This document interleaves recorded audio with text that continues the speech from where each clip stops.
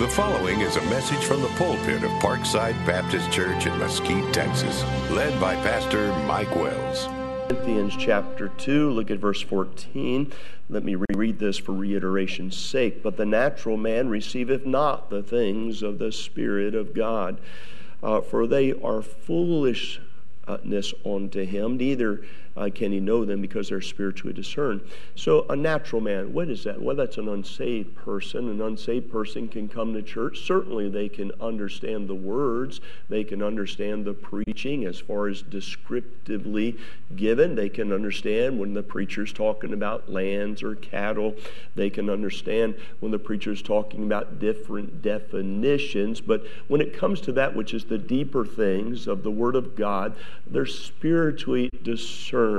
And only a saved person can be able to begin to understand those things. I want to speak this morning on you must go down to go up. You must go down to go up.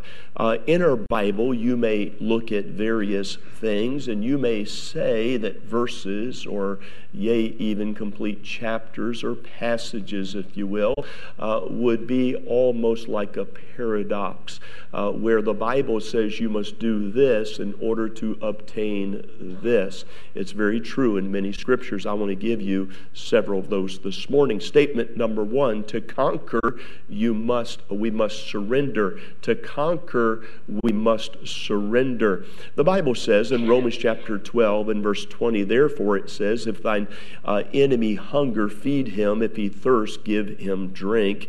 For in so doing, thou shalt heap coals of fire on his head. Verse 21, the Bible says, be not overcome of evil, but overcome evil with good. And so here we'll see the Bible teaches in order to conquer, there must be a surrendering. In other words, a person must surrender to the fact that in order to help someone, you have to go the extra mile. You have to go, if you would please, and try to help them a little bit outside of your comfort zone. A lazy person, if you will, many times will use every excuse under heaven, and sometimes ridiculous excuses not to surrender themselves just simply because of the fact that they want to avoid working. They want to avoid labor. They resist that path of labor. They resist that path of effort. They resist that path of sacrifice in a great way. And because they don't surrender themselves to that which is, say, getting a job, then they never conquer that which is being able to have the right character to hold down a job. So in order to conquer, there has to be a surrendering. Statement number one. Statement number two, to live, we must die. To live, we must die. Oh, you say, but preacher, that doesn't make any sense. Well, the Bible says in John chapter 12 and verse 24, verily, verily, I say unto you, except a corn of wheat fall into the ground and die, it abideth alone. But if it die, it bringeth forth fruit. I was raised on a 180-acre farm. And so we would take seeds and we would plant them into the fields. And when that seed would begin to die is when birth would come. And now you would have that which is the fruit of your labor, the fruit of the field. The Bible says in John chapter 12 and verse 25, the Bible says, he that loveth his life shall lose it, and he that hateth his life in this world shall keep it, it says, unto eternal life. And so there is that which is a person trying to live and selfishly trying to keep themselves to themselves. But then there's that person that says, well, I want to live, if you will, in such a way that I die to myself so that Christ can live through me. The Bible says we're crucified with Christ, nevertheless that I would live, but that he would live through me. And so the Bible teaches that we ought to crucify. Paul talked again, and he said, using the word die, or he used the word to mortify, which means to put to death. And so Paul said that there came a time where he had to put his flesh to death. Why? Because he testified. He said, the things that I would do, I find myself not doing, and the things that I find myself doing that I just wish I wouldn't do. And he said there's always going to be that which is the competition. There's always going to be that which is the struggle. There's always going to be that which is the pulling apart, which is the spirit and the flesh. The flesh wants to do one thing. The spirit wants to do another. Example, probably your flesh did not get excited about getting up this morning and coming to Sunday school or church. Probably not. Probably your flesh did not get excited if you read your Bible this morning. Your flesh was not turned on about doing that. Probably not. Probably that when all of a sudden your husband is somebody that is ornery, if you will, or your wife is ornery, probably you don't want to be extra nice to them. You want to be able to say things to them with the same type of emotional attachment as they said to you. All right? That's not the best thing to do. All right? So the Bible says that in order for us to live, we must die.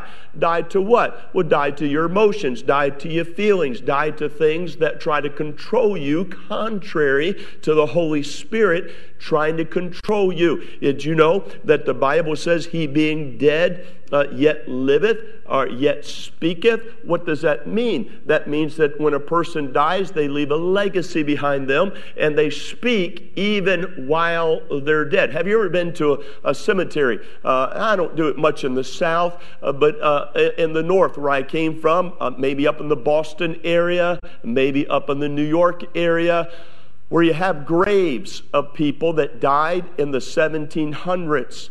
You have graves of people that died, if you would please, in the 1800s. And for many, many, many years now, that tombstone has been there. And because of the way that they live their life, you'll find out that there's a slogan on there, a word on there, a sentence on there that describes the very character of the person. He being dead, yet speaketh. There are some people that write books, and when they write books and they die, their books remain in print. He being dead yet speaketh. Had a friend of mine, he had cancer, he was going to die, and so he wanted to be able to do some special things for his wife for the next 4 or 5 years, and so he recorded on a digital recorder special things that he would say to his wife for the next 4 or 5 years during their anniversary, and left her a nice gift. He being dead, yet speaketh. I have a couple of preacher friends that have done this, or business associates, one that I know of that has done this, that they were getting ready to die. Their children were just small, and so what they did is on a recording device, they recorded their messages to the children on a video. The dad would come up and say, "Today I realized that you're 7 years of age, and even though I'm in heaven, I wanted to say happy birthday. I'm watching you. I love you." And he would begin to give a little lesson about what a 7-year-old should do to be able to honor his mom and to serve Jesus Christ. And so he did that for several years until they became teenagers. What is that, preacher? I'll tell you what that is. He being dead, yet speaketh. Dr. Lee Robertson was the pastor of the Highland Park Baptist Church in Chattanooga, Tennessee. He had a baby by the name of Joy. Joy, not long after she was born, died. Dr. Robertson was very taken back by that in his life, and so was Mrs. Robertson. And so they began to pray, and they said, Joy, if she was alive, we'd raise her right. If she was alive, she'd be in church today. If she was alive, she'd be helping other people come to know Christ as Savior. Then all of a sudden the light came on, and Dr. and Mrs. Robertson said this: we ought to do something to remember Joy, to help her have a fulfilled life, that she could look over from the portals of heaven and see how God is using her testimony even to this day. And so they raised the money and they bought a camp. They bought that camp and they called it Camp Joy. For many, many, many, many years, people all over America would send their children free of charge to Camp Joy. And it was in honor of his daughter that died at a very early age, he being dead, yet speaketh. And so we see to conquer, we must surrender. To live, we must die to self. Statement number next, to save life, we must lose. We have to lose it to save the life. What do you mean? Well, here's what the Bible says. Matthew chapter 10 and verse 34. The Bible says, he that findeth his life shall lose it, and he that loseth his life shall find it. Luke chapter 17 verse 33. The Bible says, whosoever shall seek to save his life shall lose it, and whosoever shall lose his life shall preserve it. Reminds me of the story of old George Mueller. George Mueller, coming up as a young man, wanted to be a missionary. As he wanted to be the missionary, he tried to do everything he could within his power to be able to become a missionary. He went to his daddy and he said, now Daddy, I like to go through this particular missionary board. And in order to be able to go through this particular missionary board, the father had to sign for permission for him to go.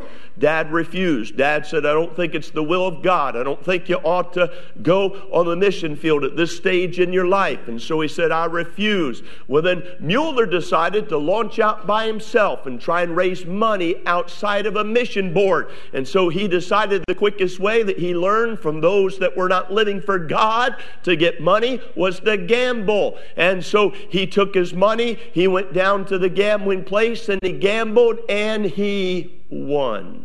When he won, he thought, I'm going to pay my own way. Doesn't matter what my daddy says. Doesn't matter what anybody says. I'm going to pay my own way to the mission field. And God got a hold of his heart. And God said, you're going about this the wrong way. And so therefore, he said, I'll not use that money for that. And I don't know what he did with it, but he didn't use it for that purpose. And then later on, God spoke to his heart about opening up those orphanages to all these orphanage kids. But he knew that at one time he had a gambling problem. And I believe this with all my heart. He decided that he was not going to ask anybody for money save Jesus Christ and God the Father. And so what he would do is he would pray. And he would say, Dear God, please send food in to take care of these little orphan kids. And he'd pray and he'd pray and he'd pray. And God answered his prayer. Over $5 million of food and resources and buildings came that way. Why? Because here was a man that learned to not save his life, but to lose his life. And because he lost his life, God gave many boys and girls around the world a place to be able to live. I'm saying to conquer, we must surrender. To live, we must die. To save, we must lose. To get, we must give. Listen to your Bible. Proverbs chapter 11 and verse 25, the Bible says, the liberal soul shall be made fat. How you like that one, huh? You people, it's on all these diets. He says, the liberal soul shall be made fat. He says, and he that watereth shall be watered also himself. Now, the Bible's not talking about the fat on your bones, and I'm sorry to say it. But he says this, that as a person gives, as they're liberal in their giving, he says, I'll make sure that it's given to you. Luke chapter 6 and verse 38, give and it shall be given unto you. A good measure pressed down and shaking together, running over, shall men give into your bosom. For with the same measure that is meet wherewith, it shall be measured to you again. Now, here's the Bible principle, and you've heard me speak on this so very often, and many of you are doing this, and that's why God's blessing you financially. But if you give to God, here's the teaching of the verse, if you give to God in a thimble, God will certainly give it back to you, pressed down, running over, but He's going to measure it to you the same way you measured it to Him. So if you give to God in a thimble, oh yes, He'll give it back to you, pressed down and running over. And He'll use men to give into your bosom. He sure will. But if you give to God in a thimble, then God gives it back to you in a thimble. If you give to God in a 6-ounce cup, God gives it back to you in a 6-ounce cup. Now, it's going to be different. It's going to be pressed down. It's going to be shaken together. It's going to be running over. But the same way that you treat your God is the same way that your God will treat you. But He will give you blessing on top of it. It's just measured the same way you measured it to Him.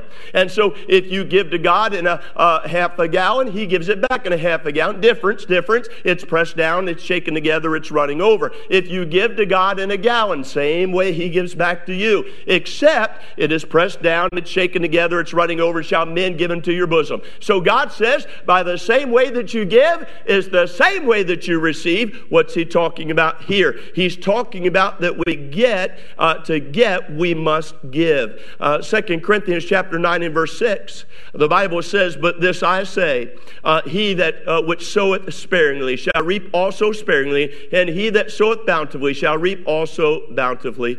Ecclesiastes chapter 11 and verse 1, the Bible says, cast thy bread upon the waters, and for there thou shalt find it afterwards many days. All right? And so God says this. God says that the same way that we give, I lived on that farm, and if we sowed seed sparingly, our crop would come up, and it would come up. I'm telling you, it would come up. But it would come up sparingly. But if we sowed seed bountifully, even some by the way of the road as we would go out into the fields, and it would fall off of the wagon, and we'd sow seeds bountifully. Guess what? Then come harvest time, we'd reap in a bountiful way. And by the way, that's just not talking about your finances. Consider that with joy. Consider that with forgiveness. Consider that with restoration. Consider that, if you would please, with being kind. Consider that with being polite. Consider that with helping someone. Consider that with investing your life in someone. The same way that you sow it is the same way that you reap it. A young man was starting a business, and he came to his pastor and he said, Pastor, I'd like to have God's blessings on my business, and so tell me what to do. And the pastor said, well, let me ask you just a personal question. Since you've asked me to help you, I'd like to help you in your personal life. If you want God to bless you and bless your business, let me ask you a question. Do you tithe? He said, well, no, I don't tithe. He said, well, you're supposed to give 10% of your gross. Why don't you start doing that and see if God bless your business more? And God did begin to bless his business. Matter of fact, God began to open the windows of heaven and pour him out a blessing so much that he couldn't.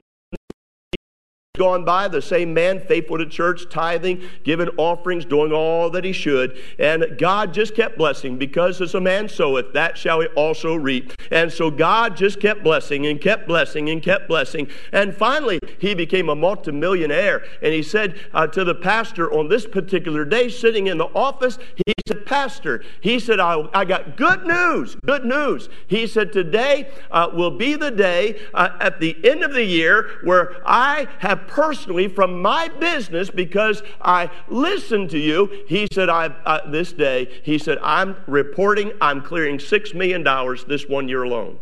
$6 million. He said, now I got a problem.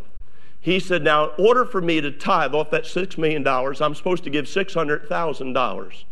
He said, I'll be honest with you, I can't afford to do it. Just can't afford to do it.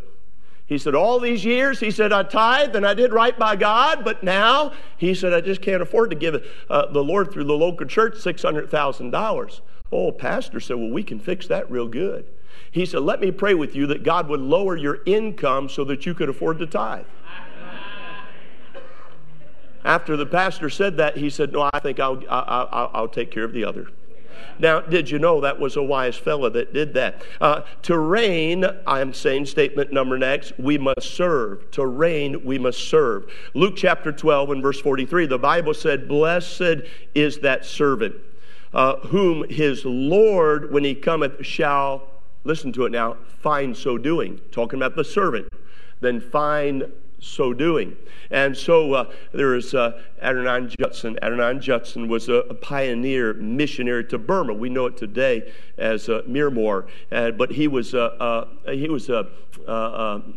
frontiersman, if you will, and had great hardships. Tried to give the gospel, and nobody would receive it. Went through all sorts of different sicknesses, and wound up in prison for a period of time, and heavily persecuted. And his family, his first wife, of course, died. Several of his children died, buried there on the mission field. And at one point, he wrote back to America, and he said this. He said, if I had felt certain that every additional trial was ordered by a definite love of mercy, he said, I would not have been able to sustain the sufferings, but I feel that these trials are ordained by God.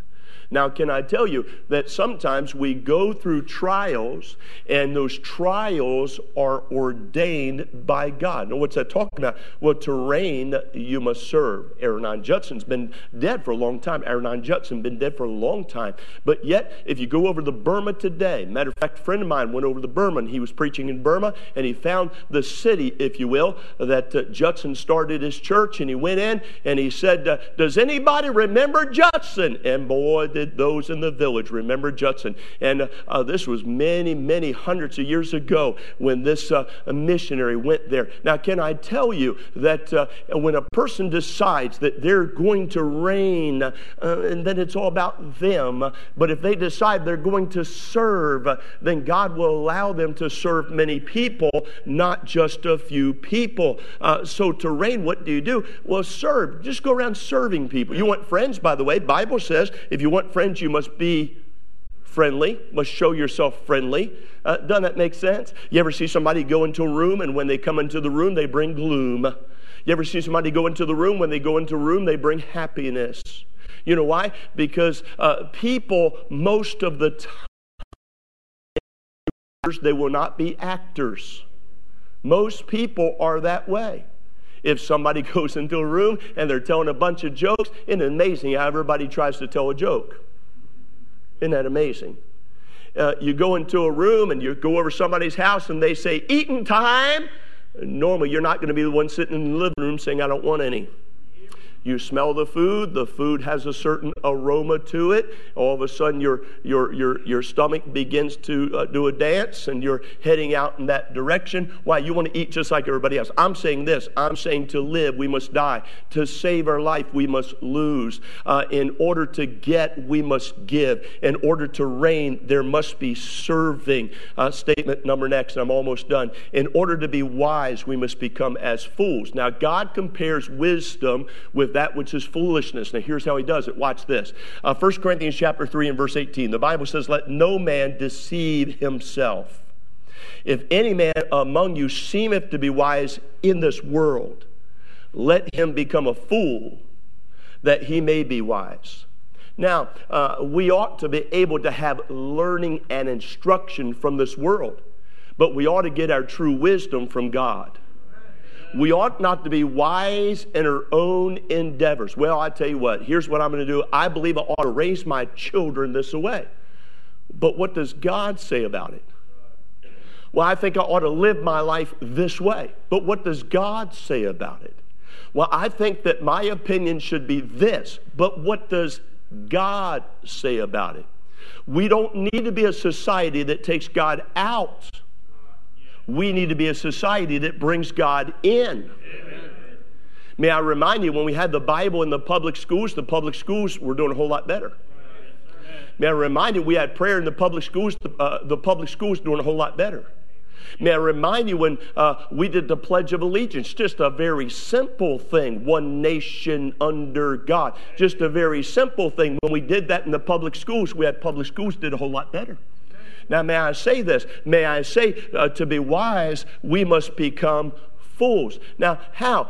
Not by taking the wisdom of this world, but by taking that which is the wisdom of God, and just to realize we don't know everything. You ever get around somebody and you just have the impression that they think that they know everything? By the way, most people that are full of opinions can't help but share them. Because what's in is going to eventually come out. By the way, that's how come there's marriages in distress. Somebody in the marriage can't keep their mouth shut. Now, can I say this? In order to be wise, sometimes we just need to be foolish enough to take things in and just listen. Just listen. I remember when I was 7 years old, seven. That is 6 with, if you would please, 5 added to, 1 added to it, 7. 7 years old. My grandfather had a Ford tractor, and my grandfather said, today you're going to learn to drive the tractor. I said, Grandpa, I can't reach the pedal. He said, I've got it fixed. He took 2x4s and he nailed them together, and they were sticking out about like that. And then what he did is he took tape and he taped my foot to the accelerator. He showed me what to do. Now, he rode beside me. It had a fender. He rode beside me, and he showed me what to do.